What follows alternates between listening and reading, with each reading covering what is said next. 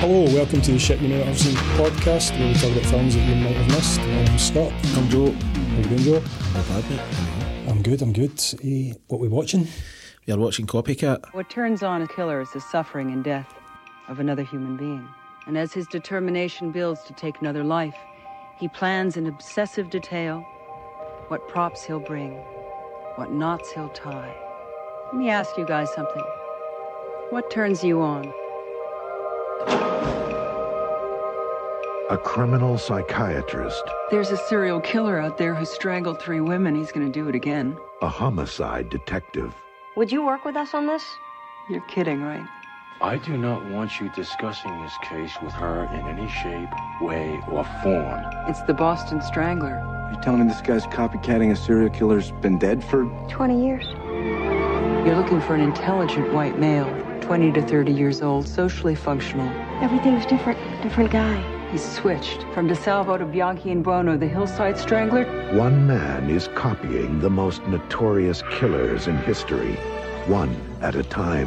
He's sending you letters like he's daring us to nail him. If he wants to be famous, he has to be caught.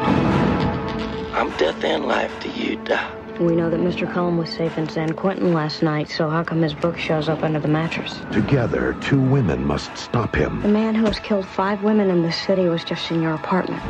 before he kills again. All I know to do is change your locks, tighten up your security, and pray.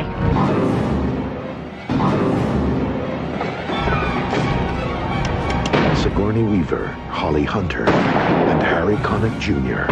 in a deadly game of cat Here, kitty. and mouse.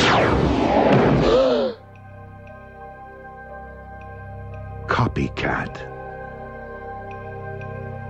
Copycat from 1995, starring Sigourney Weaver and Holly Hunter, and directed by John Amiel. So what do you think of this one, Joe? Well, I seen this, I think I seen this actually around about when it came out, so 95, so it's a while ago now. I really like this film, man. I know this is another kind of recommendation for me, and you're smiling, so that's making me think that you don't. I remember I've watched this a few times, since it came out, and I've always thought it was kind of a bit of a kind of unique take on the kind of serial killer thing. It's not very typical in a lot of ways. Typical serial killer stuff, especially because Seven became like a kind of blueprint for a lot of things serial killer related later down the line. It doesn't have that sort of dark kind of vibe. It's just a kind of different feel, and I think that kind of makes it stand out a little bit for this kind of genre. It's a good cast as well, The cast is great. Sigourney Weaver's excellent.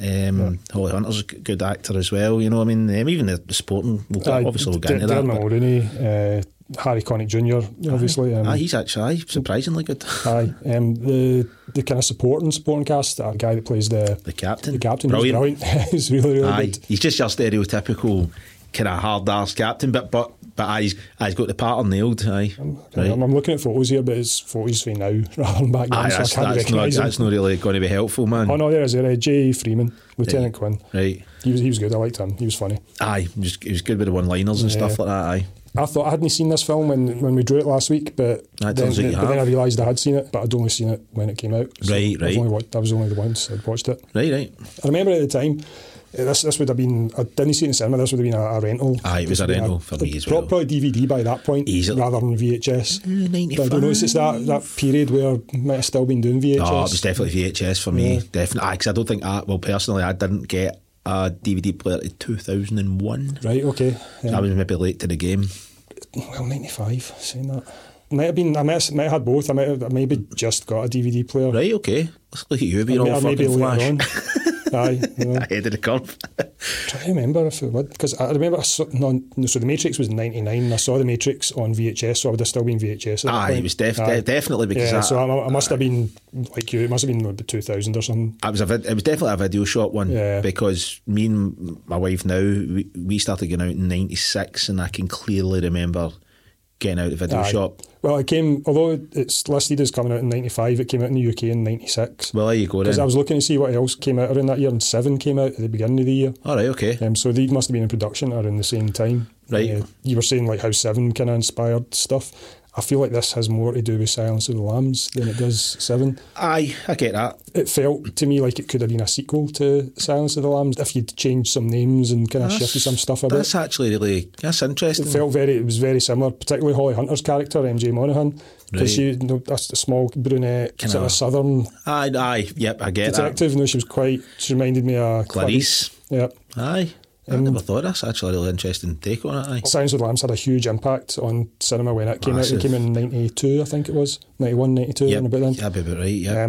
Up to then, I'd never heard the term psychological thriller, and then that became a thing for me anyway. I don't know if the term was a bit before that. Aye. But Silence of the Lambs coined that for me. Yep. And then obviously there's been a spew of films after that were trying to do a similar thing, and this falls right into that category for me. No, I never thought of it like that, but I suppose it definitely does have more in line with that than Seven, and that makes sense because I wouldn't have been influenced by Seven anyway because they came out in production probably around about the same time or whatever. But that's quite cool. Actually, even down to the way it looked, I thought it was a good looking film. Like, the way it was shot, it was really nice.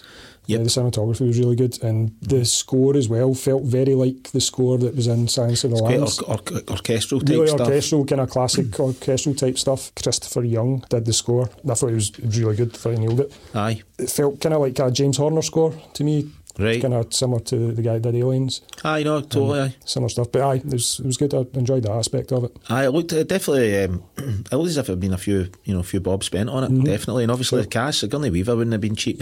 She was still a big. Well, she still is, I suppose. She's still a big draw. At that point, she'd kind of distanced herself from the Aliens franchise because she'd just done Alien 3 a few years before.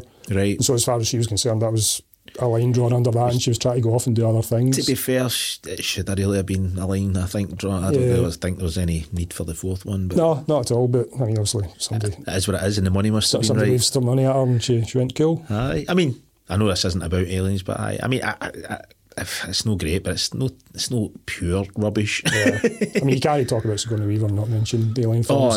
It's her thing, you know. Exactly. It's probably been a bit of a hindrance to her going forward because people only see her as Ripley, you know. Of course, but in the same token, I think, you know, she's been in good stuff though. Like, she's great. I mean, Ghostbusters. She was in that. Death and the Maiden. Did you remember that one? I remember that. She was good in that. She was good in that. Yeah. She was getting some stuff later on as well. Do you know what I mean? She was in, obviously, it was a small part, but Cabin in the Woods. She was good in that. Yeah. She's a great actor. She's got some stage presence and shit. So in this, she plays Helen Hudson, who's a criminal psychologist. But she deals more specifically with serial killers, profiling them. Yeah, and she gives lectures and stuff. And at one of the lectures, right at the start of the film, she gets attacked by one of her subjects. Aye. Harry Connick Jr.'s character. What was his name again? He's got a double barrel name, like all good serial killers. Or triple barrel. Darryl Lee Cullum. It's a triple barrel. It's a good serial killer name. So she gets attacked by him, and from that she develops agoraphobia.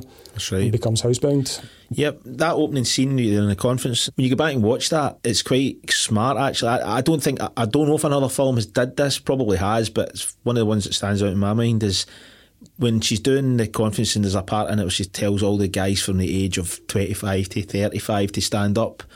The killer in the movie is actually one of the people that stands up, but it doesn't pay him any more attention than anybody else. He's just one of the other guys and that happens throughout the movie. He shows up in random bits in the background. Yeah, I clocked him. Which I thought was really cool because that's kind of what a lot of serial killers do as well. You know, they return to the scene of the crime when the cops are there and they're known to hang about. And it's even referenced in the movie.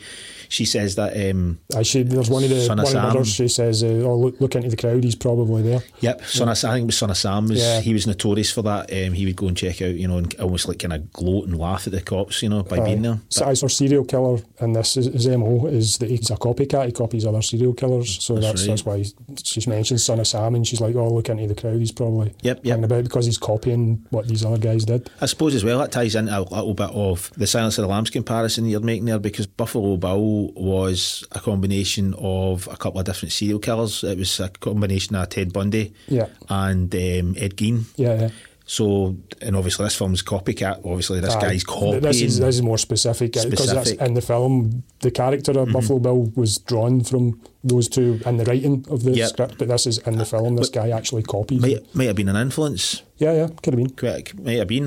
Could make sense. I suppose. Like, what was your general feel then? I enjoyed the film. I did enjoy it because I'd only seen it that one time. When I started watching again, it was memorable enough that I did remember the beats through the film. Right. I remember I was like, oh, that happened and that happened and that happened. Mm-hmm. I like the tone of the film. Like, I keep coming back to it. I think I'm guessing, not guessing, like, clearly Silence of the Lambs was a huge influence on it, and it felt, like I said, it felt like it could have been a sequel to it, just the way it played out. And there was the whole thing where they go back to speak to Darryl Lee Cullum to get, because he knows something about this, so we need to talk to him. There's a tie-in. Like they were going to talk to Hannibal Lecter, And it's that mirrors Silence of the Lambs as well, because it turns out in the movie that Harry Connick Jr.'s character is actually in contact with the killer, who's basically stalking Sigourney Weaver and killing all these different people. So that ties in with the whole, Buffalo Bill and the Tooth Fairy. Yeah. Or if you're talking about Manhunter, but obviously Buffalo Bill as well. In fact, does he have,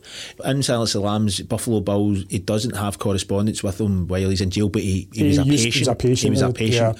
But obviously, how he recognises. Yeah, but in Manhunter, Red Dragon, if it's a book, it's very similar to this. But he's actually not controlling him, but definitely pointing him towards influence there. Yep, definitely. I guess if you're doing a serial killer film, you're going to hit. There's going to be certain things that you hit that are going to be the same. The tropes. Of course. But this did quite well with those tropes, I thought. I thought so. It was interesting enough, and I don't know. I feel like they introduced the serial killer too soon, like where it's that guy. Right, okay. It would have been, I guess it's not trying to be a murder mystery. Exactly. And I agree with that as well. But also I agree with what you're saying there. It wasn't a kind of whodunit sort of thing. It was more focused on the reasoning why he was doing it, and how it was somehow going to come back round full circle to Sigourney Weaver's character. So that was kind of the surprise, I suppose, in the movie. That was the part of the movie that made you go, oh, right, okay. And then when Sigourney speaks to Harry Connick Jr.'s character to find out, and he kind of says that he has been talking to this guy and stuff like that, so that makes sense. After the conference happens, she gets attacked, and then there's a jump of a year. It's like 13 months or something like that. Yep. And then we meet Holly Hunter's character with her partner, Ruben Goetz. So then we meet Holly Hunter, we meet her partner that she works with, and we find out that she's a crack shot, which is important because it comes up later on. It does. So she's shot hot with the gun. They get called to the first crime scene. It's not the first one, but it's the first that we see in the film. Yep, I think there's been two prior to that that were similar. Yep. They were similar, and our chief keeps saying to her, like, don't say serial killer. Because you don't want a public panic sort of thing. The press to get a hold of it. I thought there was a lot of really good acting, I thought they were paired up well, especially Holly Hunter and Ruben, the character. They were really cool. The actor's name is Dermot Mulroney. But I've never really seen him in anything. He was in Young Guns, mate. Oh, Young Guns, Christ, that's going back a while. But yeah, I thought their dynamic was cool. It was that kind of set up to be are they going to be a thing? Yeah. Are they going to be a thing? But that it felt more like they were just close, close like pals. Like brother sister kind of vibes. Exactly. Sigourney Weaver somehow finds out information, doesn't she, about the first crime scene murder that they go to, that we see in the films. I don't know if she's got a police scanner in the movie. That's right. And I get the impression she's probably been in touch with them prior to that a few times. That's right. Because although she's agoraphobic and a bit messed up in the head and stuff, she's obviously still got an interest in all this stuff, and she wants to help. She wants to stop these folk. So she obviously hears it over the scanner, phones in to the police station, and then she basically, Holly Hunter, in fact, I don't know how you felt about it, I thought Holly Hunter's character was a bit of an arsehole throughout this entire movie. She was, but I guess she's just been a kind of cocky professional cop type person. But I like it though. Like it was quite a unique way to play the part, I thought, because she could have played it more like the Clarice, a lot more straighter and a lot more timid, but she plays it quite like cocky, she's and confident. Absolutely. Even right up to the end, it's like there's that whole thing where you don't really know if she likes Sigourney Weaver. Even right up to the end, there's that kind of, she's a bit of an arsehole sort of thing. When Sigourney Weaver phones up, she thinks it's another crank call. It's another crank call, and she's really disrespectful to her and stuff like that. Between that and this, there's another crime happens, isn't there? Yeah, that's right. And the first one is a kind of simulation of a Boston Strangler. Boston Strangler, yep. Right. And then the second one is what is the second one? Should have wrote these down. Fuck, hold on, let me think. It's the Riverside Strangler. Right. So the second crime's the Riverside Strangler. So by this point, Holly Hunter starts to kind of take Well, for a start, she does a bit of research and finds out that Sigourney Weaver's character actually is somebody to listen to. Yeah, because they trace her call and they find out that's who she is. Aye. And they're like, oh, well, she maybe wants to help here, so they go over to her. When they go to the house, there's a bit of argy-bargy between, Holly Hunter and her. Eventually, I think it's the guy that basically lives with Sigourney Weaver. That's her friend. That guy Andy. Yep. He convinces her to actually help them. The weird thing about that point was Holly Hunter just whips out the crime scene photos and I know, just starts it's pretty flinging them down. I know that part. I was like, that's traumatic. I don't think you would do that with a member of the public, even though she is like a criminal psychologist. Yep. You wouldn't just be like, here, have a look at these.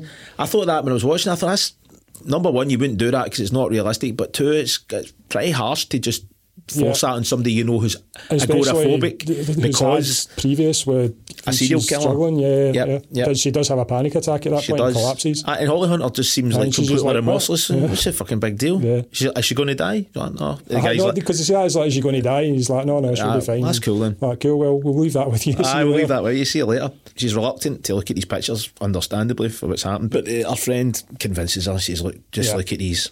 And then obviously this is when we get this kind of partnership almost to the cops and her. Yeah. And she agrees basically to do that. But while this is happening, Sigourney Weaver's character's hitting the drink pretty hard, obviously, and she's taking medication. I think it's maybe like anti-anxiety medication. I think she even says it in the film. She's drinking a lot, she's taking a lot of medication, and shit starts happening round about her house. Mm-hmm. Like the part where she goes to go for a shower, and she goes into her wardrobe and puts down a black dress in her bed. Yeah. Goes in, has a shower, comes back out, and the red dress is now in place. Yeah, and she's questioning herself. She's like, did I put that dress out? And that's the dress that she was wearing the night she was attacked. That's right. So there's that kind of thing, and at the start of that, you're not really sure.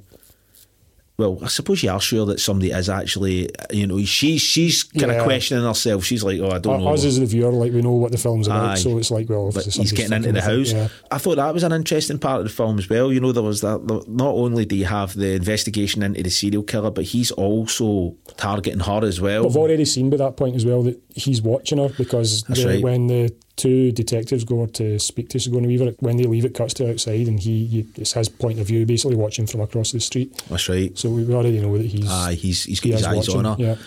So this kind of stuff's happening as well. So she's hitting the drink and the weird stuff's happening, but obviously she's putting it down to, might be just me, I'm fucking not with it completely. And then Sigourney's always on the computer. She's obviously she can't go out the house, so she's on like chess. Some excellent 90s throwback computer stuff. The graphics like are fucking terrible. Early chat rooms and things like that. Yep, aye, totally. But it's like the way they're talking about that. This is a chat room. Like, it's all brand new. Like, nobody really knows what it is. Wow, check that out, man. But the computer's making weird beeping noises. It's shit that it would normally make. The computers don't do. It's fucking brilliant. So that's her only really connection to the outside world. Well, she gets a message in the mail in her kind of inbox. It's all inbox. And she opens it, and obviously it's a serial killer sending videos of his next like victim. Video. I thought the videos were actually quite horrible, man. It's the girl dancing and her face changes into like a skeleton. I know it's maggots eater and stuff. I mean, it's very fucking basic flash stuff that computers probably couldn't do back then. The household computers anyway. No, definitely not. But I thought that was quite cool, And so he's obviously taunting her. He's just trying to bait her, basically. Well, she says at one point in the film, I'm the poster girl for these guys. Because she writes about them. Of course they're going to contact me. Exactly. She's the one. So while this is happening, the cops are obviously, they're aware. At this point, they're there quite a lot. Mm.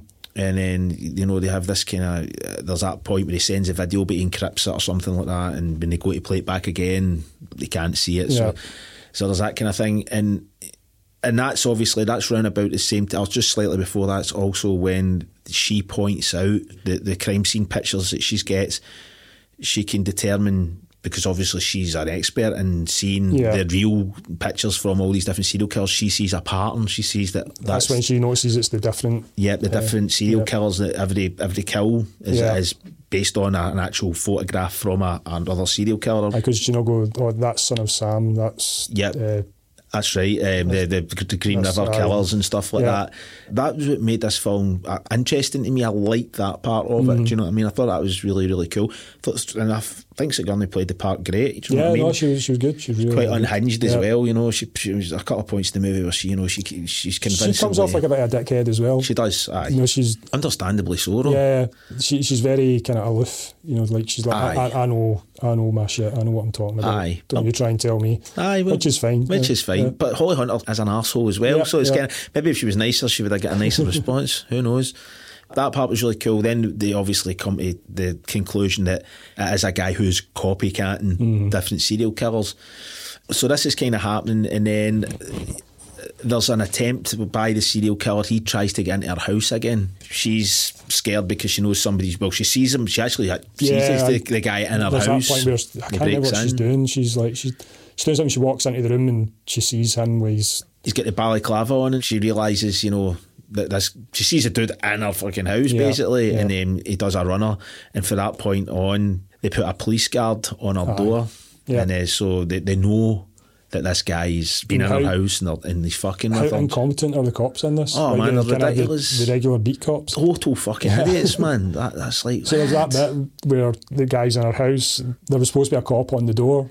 That's right. He sets off a serial killer sets off a car alarm, and the cop goes to investigate, just leaving his post. Leaving her, and so obviously the serial killer goes in. And just jumps about wearing a balaclava, trying to be scary. So that happens, and he gets sprung basically, and he fucks off out the window. And at that point, Holly Hunter and Ruben, the Holly Hunter was her name in the film. MJ Monaghan.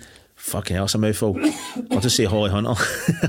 Holly Hunter's character and Ruben, they come in, and they actually, Ruben looks out the window and he sees him, the guy legging it. Yeah, so Ruben heads up. So they're at a crime scene. They're on the phone at first, and then does the phone line get cut? That's right, because the next crime scene they go to, it's basically a girl that's been shot point blank in a car, and she's on the phone, and Ruben goes over to a phone box, and there's a note there, and it's got Helen Hudson's name on it, so he goes over to hers. That's right. That's when our serial killer Peter Foley is keeping about the house. I thought that bit was really cool, though, because that's the point where she really starts to know that there's a pattern, because when she gets there, she's on the phone, Holly Hunter's character, and she says, right, what's happened? She says, it looks like a random drive-by. She says, well, what is it? And she said, it's a girl being shot point blank in the car, and obviously Sigourney Weaver's character knows Son of Sam was known for doing that. So then she says, was there a tape playing in the car when you got there? She said, and she speaks to one of the police officers, and she says, yeah, there was, but we turned it off. So she says, go and turn it on. It's probably going to be the Partridge Family, because it is. And then obviously she knows it's a recreation of the Son of Sam killing. And she says, is there a phone box nearby? Go there, so there should be a note. So that's how she obviously comes, she finds the note and stuff like that. And obviously, while that's happening, that's kind of when your serial killer, he's broken in and stuff like that. But we should say as well that there's interspersed with this is the actual killer doing the killings as well. Yeah, you see him stalking the girls that he's... Stalking them, and even down to the fact that he tries to look like the killers. Yeah. Well, especially when he does the Jeffrey Dahmer killer, he really tries to rock the Jeffrey Dahmer look. Yeah. I thought he was fucking excellent in it, man. He was. The actor's name is William McNamara. I've never seen him in anything, but I thought he was really, really good, man. Do you know what he was in? What's that? Extreme Justice. Remember the film? Diamond Phillips. Yeah, the lady from Elves was in that as well. There's a tie-in. We've got a theme going here, man. We need to watch Extreme Justice now. That's got to be on the list, man. Absolutely. Scott Glenn's in that, no? What the fuck's he thinking, man? Yeah. But do you know what else he was in? What? Surviving the Game. The Ice-T film. He was a young boy. He was a young guy in it, wasn't he? That's a good film, by the way. I like that movie, man. Probably people listening to this, but these guys need fucking shot. Fucking Surviving the Game, Ice-T. Fuck you, because it's good. So where are we then? So obviously that we've kind of got to the... We've seen where he's broken in and ran out, got chased off by Ruben. Aye, and at that point, obviously, Holly Hunter and Ruben leave that crime scene because they know something's wrong. She then Sigourney tells them that he was here and stuff like that, and then she starts to tell them about the dress came out of the shower, there was a different dress and stuff like that, and then there's that whole sort of, why the fuck didn't you say this? And then she's like, well, I wasn't sure if it was me or aye, exactly. There's that part, so he's like, Ruben's like, we need to fucking basically up the game here in the sense of the security, because it's just not up to par. Yeah. But while this is happening as well, this what made this movie interesting as well, is like Ruben is set up as quite a pivotal character in it, you know what I mean, definitely. But then we get a bit of a shock kind of about like 3/4 of the way through the movie. They've basically been taken off that case to help with like a bigger case, not a bigger case, but a case where there's more going on with something to do with the Chinese community. That's right. One of the criminals that they've got in the office for questioning manages to get a hold of a gun. That's right. From the ex-love interest of MJ Monaghan. Yeah. The ex-love interest of her leaves his desk drawer open. This character's able to get the gun of his, and there's a bit of a standoff. He takes he takes Ruben hostage and pulls him out into the hallway, and at that point Holly Hunter's character comes out, and she does her thing. There's a crack shot and shoots him in the shoulder, and he goes down, and you think, oh, everything's cool, but then the guy gets back up and shoots Ruben dead. Aye, right through the back. Which when I remember seeing that the first time and being quite fucking shocked. I was like, it seemed like a weird thing to do, though. Did you not think? It was weird. It bothered me. It felt like his death should have been as a result of something to do with the serial killer. To make it a bit more of a personal thing rather than just this random thing that happened. And it was weird that they were taking off this obviously important case with a serial, which was now established as a serial killer, to go into this other case. It was that whole section of the film felt out of place to me. I know, I was going to say that for me as well. It just felt like there could have been a better way to kind of get rid of his character if you needed to get rid of him at all. I mean, if they were going to do that, I feel it's so that she can redeem herself later on. At the end of the film, when she eventually shoots Peter Foley, because she doesn't just go for the wound. She wounds him first, and then she outright kills him. Yep, that's right. So that's kind of why that happens, but it was just the way it happened that it didn't really work for me. I get that. If it felt like it should have been the point we were talking about when Peter Foley's character is broken into Helen Hudson's home. Yep. And Ruben goes over there and chases him. I feel like he maybe should have been shot then by Peter Foley. I agree. That would have made a bit more sense to me rather than this weird side story that they kind of set up earlier on in the film that, we're having a problem with this Chinese case. I know, it felt like completely and utterly disconnected from the main story. And it was also that Helen could fail at that point by shooting him in the shoulder and not going for the kill shot. It was so that they could set that up so that later on she then redeems herself by going for the kill shot. But is that really, I don't think that was really a strong enough part to put into the movie. The way they put it into the movie wasn't right. It should have been it felt a wee bit clunky. It took me. It was like, what? That was at the point in the movie when I was watching it again where I was kind of like, right, this feels like almost like a different movie now. Yeah. Everything you've just watched up to that point is kind of just forgotten about almost for that short period of time, just to kill that character off. But I do agree with you. I do think it should have been the main killer that killed him. It would have gave it more weight as well, that, you know, when they eventually get him at the end or whatever. But that bit was a bit clunky. I definitely agree with that. So obviously Ruben's being killed and Holly Hunter goes back to Sigourney Weaver's Helen's house to basically just tell her, because obviously she thinks that Holly Hunter's character thinks that Ruben and Sigourney have had a wee thing going. Sigourney puts her straight, says no, there wasn't. It was almost like, in fact, he kind of almost says to Sigourney Weaver earlier on in the movie that he actually does have a thing for Holly Hunter's character, but it's just not happened yet. Sort of thing. So Sigourney backs off respectfully. So that she goes back to the house, tells Sigourney this stuff, and there's that kind of whole, you know, oh no, that's bullshit and all that. But then what happens then? Then it's when it gets to Jeffrey Dahmer, which is her friend. Does it not happen with there's another thing with the ants before that? Again, he somehow manages to get into the house again. I mean, the cops are fucking shocking in this movie, and he places loads of ants in her bed with a finger in the book and stuff like that. It's her book. No, is it not? Harry Connick Jr. Is it not his book? Because he said he's also an author. Oh, that's right. When to talk to him.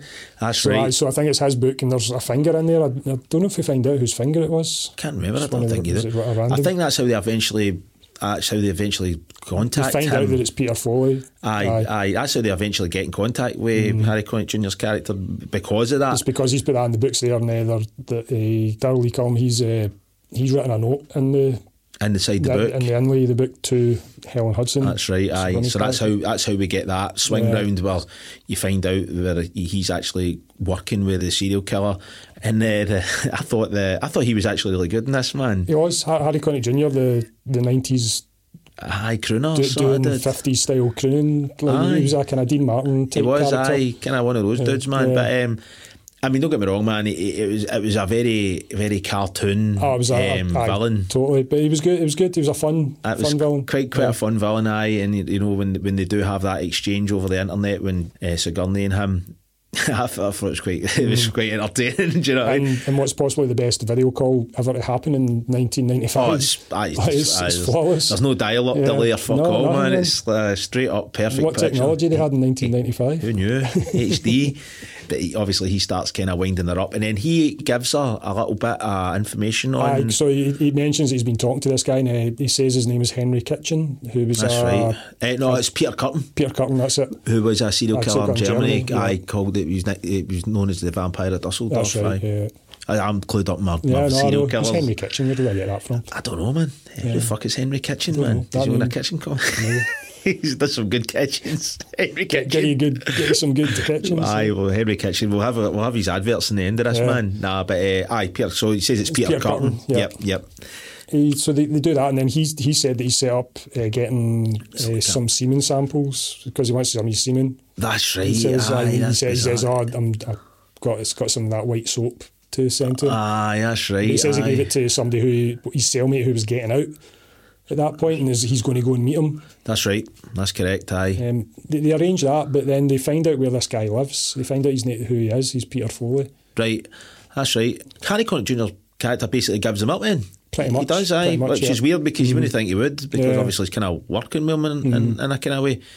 But while this is happening, it's kind of cutting between the Jeffrey Dahmer killing, one of the Jeffrey Dahmer killings, and it's in a nightclub, and I thought that was funny as fuck. He's got the shirt on, the slick back hair, the glasses and stuff, and he's dancing away and stuff like that. And then Dave Bowie's Fame's playing. He's got Fame, he's walking about, and he's definitely doing the full on gay dude at the disco sort of thing. But plot twist, it's the person he's going to do in is Andy, who is Sigourney Weaver's character's friend.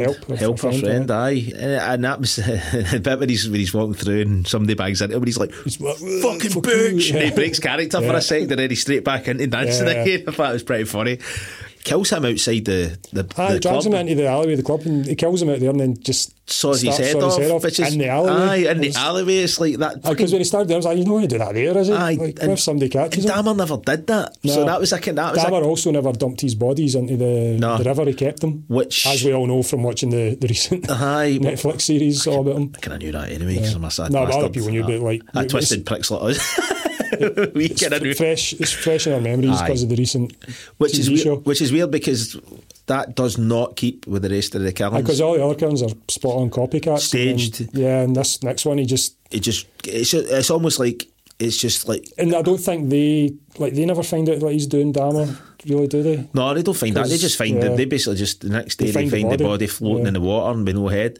That was a strange part as well because it felt like they've been so meticulous about everything else. The other ones, and then this one I kind of just went, fuck it, I'll just do my own thing. And then just randomly sawing a guy's head off in an alleyway, man. Just a bit kind of not keeping with the rest of the vibe. But so obviously Sigourney finds this out and she's fucking devastated, obviously. And this is where I started kind of starting modelling shit out in my head. So what happens after that then? So they find out it's Peter Foley, and this is another bit that was similar to in Silence of the Lambs, when they go to... He's out. What's his name? What's the actual guy's name? Buffalo Bill?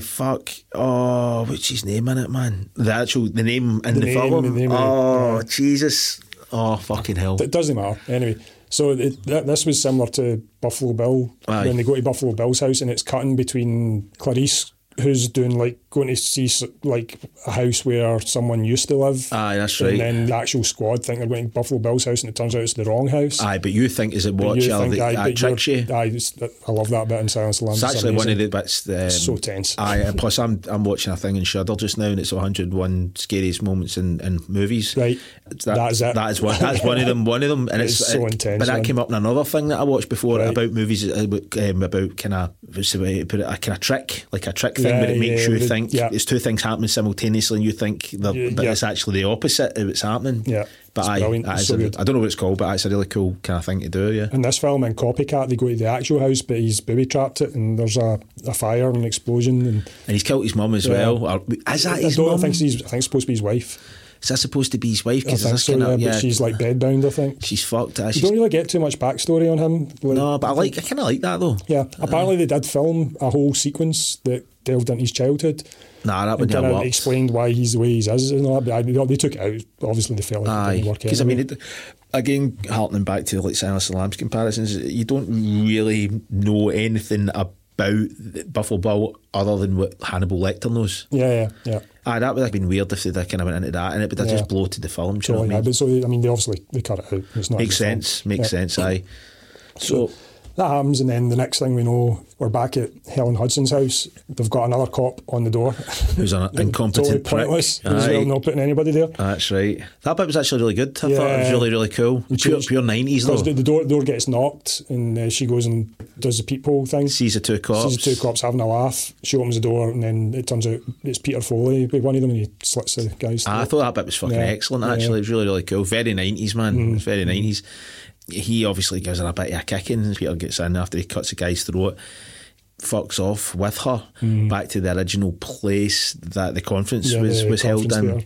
But while this is happening, Holly Hunter's character goes to the house, and then she sees that there's the guy, the cops at his throat slit. She goes in, and there's a video camera sitting saying "Play me."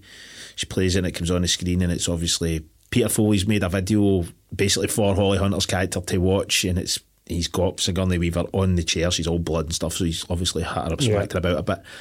And he says, if you're a clever cop, you'll know where to find me. This is Holly Hunter, being a clever cop, knows it's the conference. She does. Aye, so she goes to the conference place and tells the captain to fuck off. She's not waiting for backup because she's hard as fuck. She's just going to go straight in there and sort this cunt out. But I thought that bit, there was a lot of cool shit happened in the end kind of part of this movie. There was a couple of bits when I watched it first where I was really like, oh fuck that. But again, there's a Silence of the Lambs comparison. Right, so what happens now is Holly Hunter knows that Peter's taking Sigourney Weaver's character back to the conference to basically recreate the killing scene of from Harry Connick Jr.'s character, Darryl Lee Collin. Darryl Lee Collin, his character. So he's got her set up wearing the same dress, exactly the same bathroom. It's a total recreation of the scene that we saw at the beginning of the film. Absolutely, total recreation. So he hoists her up and she's hanging above the toilet bowl, and she's only just getting balancing on the bowl. The tips of her toes just to keep enough tension off her neck to stop her basically dying. So while this is happening, there's quite cool dialogue where he's just being a dick and he's kind of gloating and saying like, you know, fucking, and he's like, oh, have I got this right? And he's got the dead cop there, and he's like, what was his headline? That's right, I was it that way, was it this way? And he's kind of doing bits of the same sort of dialogue. Fuck knows how he would know that, because he wouldn't, but it's a film. So she's going to put it in a book that she wrote about him. This is very true. Did she write a book after that? We don't know. I'm just guessing. We don't know, right? But this is where another Silence of the Lambs comparison comes into this. So Holly Hunter's character shows up, and the place is obviously, there's nobody about and stuff. She's all dark and shit. So she goes in the bathroom, sees Sigourney hanging up. And she's got Peter Foley set up a wee. Oh, that's right. A wee tripwire, so he knows she's coming. So he's like, "Oh, this is going to plan now. This is going to plan." He knows that she's coming. Holly Hunter walks in, sees Sigourney hanging there. She's got tape over her mouth, obviously, so she can't say anything. This bit annoyed me. No, see, this is the Silence of the Lambs rip-off bit again. While Holly Hunter's character is walking slowly towards Sigourney Weaver, we see the dead cop lying in the background. Right? I know the bit you're talking about, yeah. Aye, so you, when the first time I watched this, I was just like, that's the dead cop. Yeah. And Sigourney Weaver can't say anything because she's got tape over her mouth, and she knows the killer is somewhere in this bathroom, but she thinks he's in one of the stalls. But she's going along one of the stalls, It's the scene in Silence of the Lambs where he's in the ambulance and he takes his face off, and it's actually him. The cop in the background is actually him. It's actually Peter Foley. He swapped himself out. He swapped himself out and he turns around. So that was because he just turns his head and you're like, oh shit. Aye, so that, when the first time I watched that, I was like, oh fuck, it's him. So there was You know what annoyed me about that though? What's that? So Helen Hudson's hanging up and MJ Monaghan comes in and she looks at her and she does the eye thing. She's like, she's as if it's a stall. She should be going like that. And she's kind of moving her eyes like, he's over there, and like she just completely ignores her and just walks. It's like she's telling you where he is. You fucking idiot. You've been smart as fuck right up to this point. Now you're making an arse of it. Yeah. Stop. You should have been looking after the fucking door. But it was a cool sequence because on a first watch you wouldn't have known that was him that was lying, because they've already set up that he's got a dead cop there. Exactly, which was really cool. But then obviously it's not. And just the way the head turns, and it's, now that you mention it, it's very reminiscent of the scene in Silence of the Lambs. Totally. So I mean, this movie is definitely drawn. 100%, man. I never really put it together. When you said about the stuff earlier on in the week, I was like, but then I started to, when I was thinking it through, I was starting to see more stuff that was definitely influenced by it. But that whole scene was pretty tense, do you know what I mean? So obviously Holly Hunter, he's behind her, and there's a whole fight and stuff like that in the bathroom and stuff. There's a struggle. That's basically, right. and she gets the knife away from him, and they're struggling with the gun, and then he just kind of pushes her away. Then he shoots her, and you think, oh, Holly Hunter's out of the game now because she's been shot. That's right. Yeah. And then he goes as if he's going to kind of start to set up the whole copycat element of it, and like he's going to kill Holly Hunter. But then Sigourney kicks her feet off to hang herself, so she basically because he wants her to watch while he's doing it, and obviously she's trying to kill herself, so he's like, oh no. So that takes the attention from Holly Hunter back onto Helen again, Sigourney Weaver's character. He shoots her down for can I tie the steel tie? The steel tie, he's got to shoots that out. She falls to the ground. Then she has a bit of a fight. She stabs him with a scalpel, and is it a scalpel? No, or a I think knife it's a bit of broken glass. Broken glass, that's right. For the mirror. Stabs him in the leg, and then she legs it out the toilet. She manages to kind of get herself free. Yep. She heads up towards the roof of the conference centre. And this bit was done pretty well because she's agoraphobic. So as soon as she steps out onto the roof, the whole place everything starts to spin. And she's totally out of it, and she doesn't know what to do because. And she's been half hung as well. She's been half hung, beaten up, and fucking poor woman, man. She's had a fucking terrible time. Obviously, she's on the roof and she's limping away and stuff like that. And then he kind of comes up at the back of her and he's mocking her and shit like that. He's got the gun, and then she goes right to the end of the roof. So you're kind of, first time I watched this, I was kind of thinking, is she going to jump off just so she can kill herself, so she doesn't give him the satisfaction? But obviously, in typical Hollywood fashion, just as when shit's about to go down, fucking Holly Hunter, bang bang. Yeah, she pops out with the gun, and then she does her thing, like she shoots him in the shoulder. Pretty much the same situation that she had with Ruben, and she shoots him in the shoulder. Guess giving him a chance to surrender and give up. But then he obviously doesn't, and he riffs his gun to shoot her, and then she just pops one in his head. She just blasts him to fuck, and then pops one in his head, man. She does a few body shots, man. There he is, he's fucking pan bread, and everything's cool. But then the end of this film, I thought was fucking mega grim. It does not end the way you think it's going to end, because you think, right, that it's going to end on the rooftop, but it doesn't, and that's going to be the end of it. But then it's to Darryl Lee Cullum in his cell writing a wee letter. Another serial killer. Well, he does mention in the video call, he's like, I've got disciples. That's right, But I'm thinking to myself, if you fucking know this guy, stop anywhere this guy corresponding with anybody in the outside if you know he's got this. But I'm thinking, that's fucking terrible. So he's basically setting someone else up to go and try and kill after Sigourney Weaver's character. So I was just like, this is a seriously one. It's totally, the police are fucking mentally incompetent in this film in every way, shape, and form. If you know that this guy's got minions out there, you don't give him the fucking the means to do that, but they do. And he's at the very end, he's in his cell and he's writing a little letter and stuff like that. I quite liked it. I liked the end, but I liked it as well. It's better than there's no escape, no get out for Helen Hudson. Which is weird because she's just punished upon punished throughout the entire movie. You know, I wonder if they were hoping for a sequel by setting that up. It would have been a pretty boring movie, I think, though, because it would have just been more of the same sort of thing. But then again, the serial killer might have been a copycat. He might have just been a different type. Else, so they maybe could have did something kind of smart. But I will say that they linger way too long on his face at the end, man. I know it's a really fucking stupid thing to mention, but I was just like, Is that frozen? You know, so I thought, is his foot? That's right, because it holds in the credits. But it holds for way too long, man. I'm like, fuck, you just wouldn't sit that static with that expression in your face. Maybe it's to make you feel uncomfortable, you know. Maybe, because he kind of does look a bit fucked up. Yeah, but the makeup was good on Harry Connick because he was considered a handsome man. He was an ugly. He looks like a real ugly. He's got like fake teeth and he's ginger and his skin's all messed up and stuff. That's it. I mean, he's good makeup. It was pretty cool, and he was like a cartoon baddie. But then again, so was Hannibal Lecter. Yeah, totally, just a different kind of. Yeah. But I enjoy this film. I don't think it's fucking amazing or anything like that, but it's entertaining.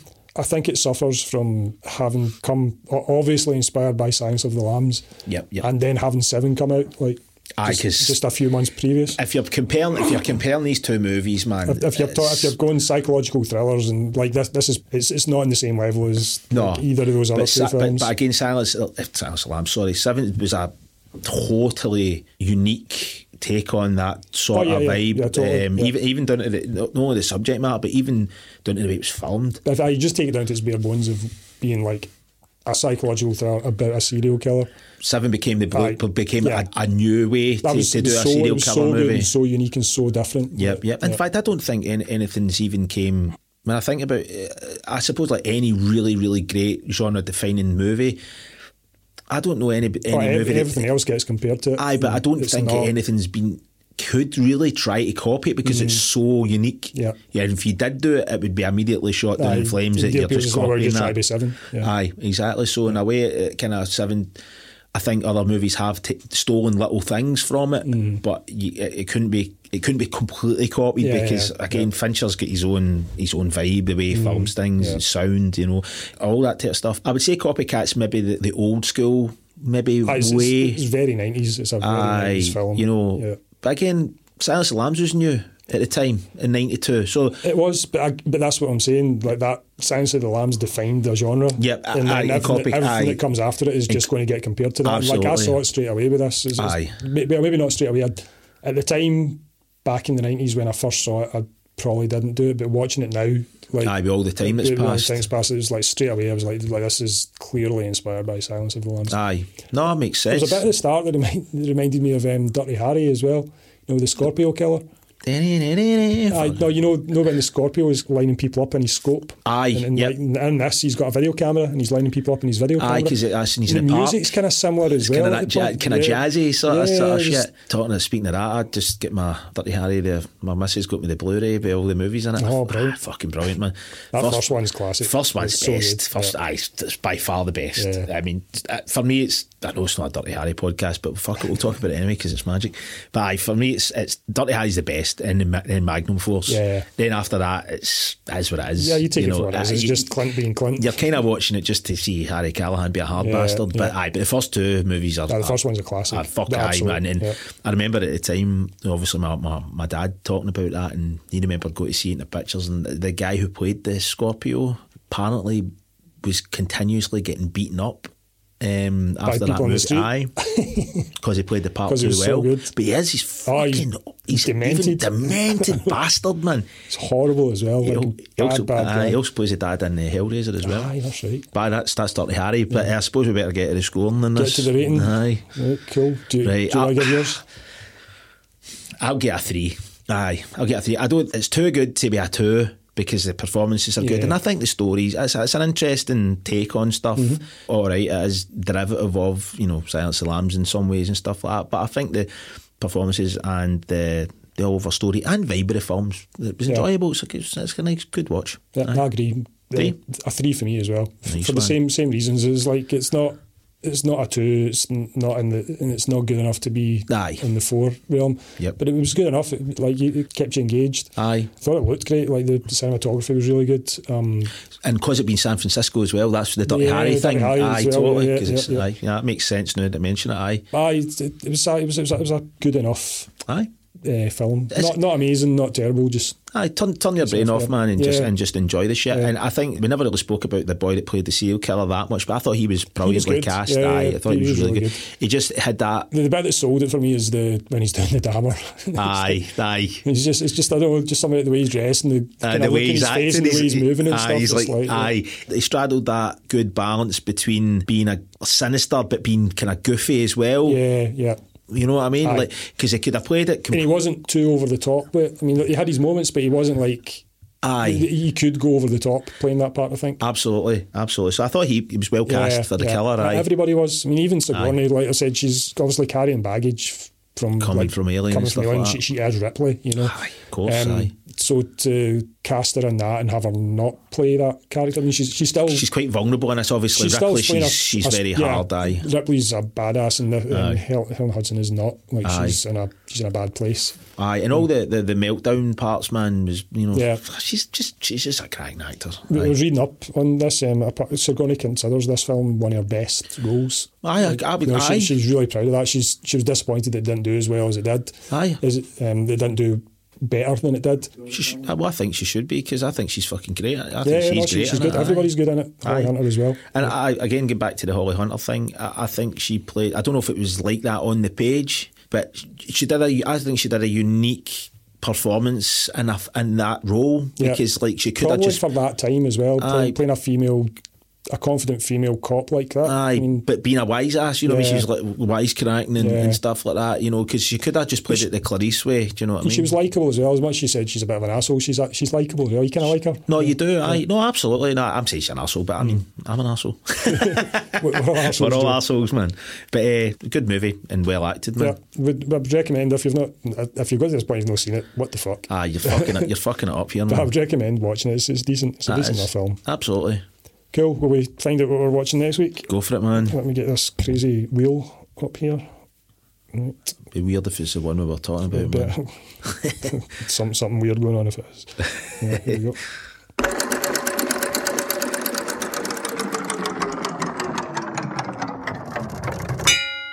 All right. So from 1982, The Entity. Oh, fucking excellent. Yeah, cool. So magic. That's next week. I'm pretty sure I've not seen this one. So have you know? Right, okay. I'm pretty sure I've not seen it. So join us next week when we'll watch The Entity. Sweet. Cheers. See you later, man.